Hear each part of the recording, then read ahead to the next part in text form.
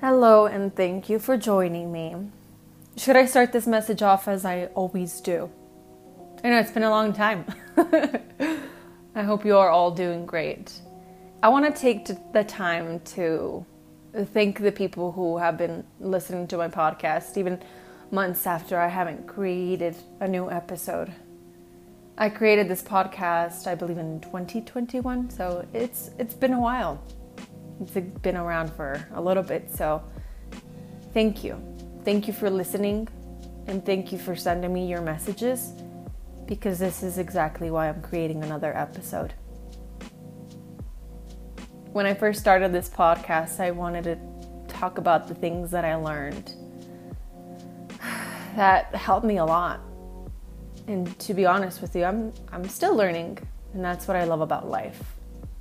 We always have to be willing to learn, right? We should be. That's how we value life. That's how we see the bigger picture, or even notice the little details. For this episode, I want to focus on, as scary as it sounds, facing your past trauma. Now, I have been diagnosed with borderline personality disorder, and it's been about maybe a year or two since I have been.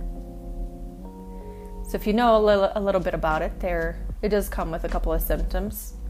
It's different for every person, right? But I definitely did show the symptoms of fear of abandonment, impulsive behavior, and confidence that varied.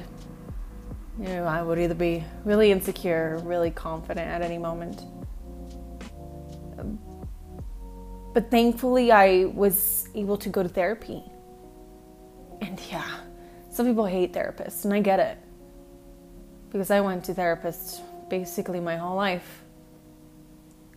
And it took a long time to finally find one that I felt I could trust, that I could believe in, and that could believe in me.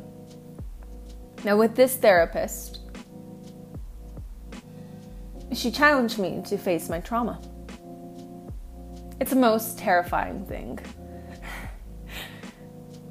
Why? Because we don't want to relive those moments. Why would we want to remember the moments that broke us down the most? Why? Well, I'll tell you why. Because when you write it down, when you cry it out, when you scream it out, you set it free. There's this poem by Charles Bukowski. He's my favorite writer, and it's called Bluebird. In that poem, that bluebird is in his chest, and what I believe he's referring to is depression. How he sees that there's a bluebird singing in his chest, that he's too smart to let him out, that he's avoiding to let out, and finally that he only lets out in the night when no one else can see.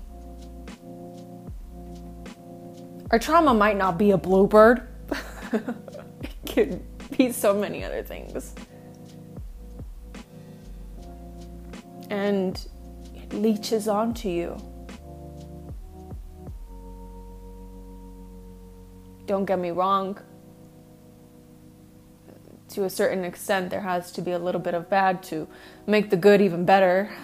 And we will have those in our hearts, because that's what life is. Trauma is Latin for something, so I'll have to incorporate that in the description as what it is. But I remember saying, it's a wound. Trauma is Latin for wound. Think about it. You have a wound in your heart, you have a wound in your brain, and you can ignore it all you want, and you can keep living and things might get better. And all of a sudden you don't think about it anymore for a month, two, and it's great. But then it catches up to you. It's like it's in a race with you. And then it freaking tackles you. When you sit down and remember those things and you talk about it with somebody that you trust, or write it out, yeah, you even begin to remember some of the things that you thought you had forgotten. All of a sudden, one memory will come up and another one and another one. And it's like, wow, I've lived the whole life.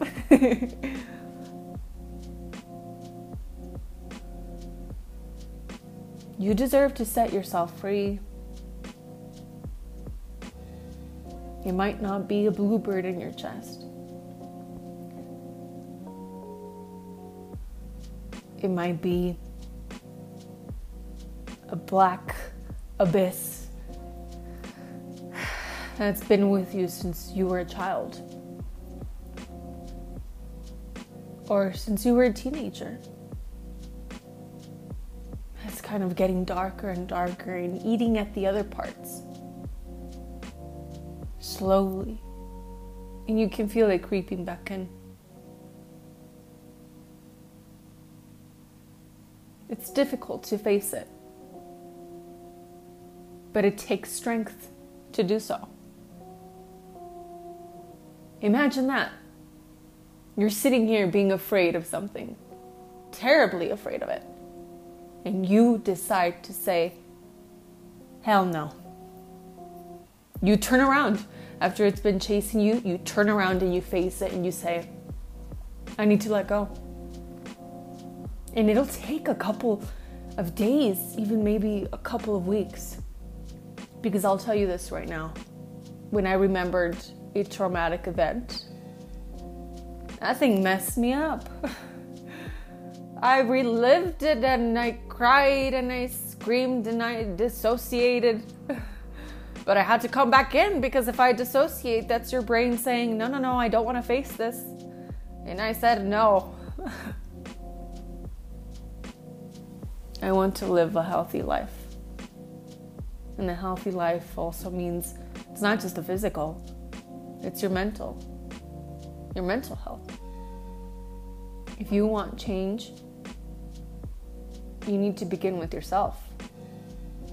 You need to challenge yourself. And it's not easy. So sit down. Breathe a little bit. Take those deep breaths. Fear will feel like it's making your fingertips numb and your heart beat faster. But slow down and talk or write and cry or scream. Feel those emotions. Feel what it made you feel, so that the wound can finally begin to close up. It's a wound because it keeps being reopened. It just keeps reopening itself. And sometimes some things happen where it triggers it. For example, with me, in a previous relationship, I had somebody who had to control what I did, who got upset with me because I didn't go out, who tried to force me to go out with the friend that they were cheating on me with. And on one occasion, about 2 years later, I went on a date with somebody who took me to a place, and I said, I don't want to go in there. And they obligated me to go in there, and I was surrounded by people that I didn't feel comfortable with. I ran into people I didn't want to see. And that triggered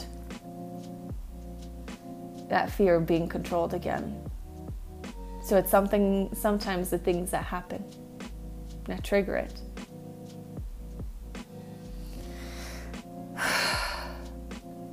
But I told my therapist this. Once I found out that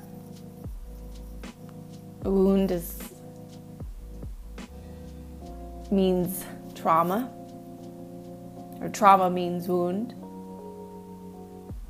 There was a moment where after I was crying so much, I told myself,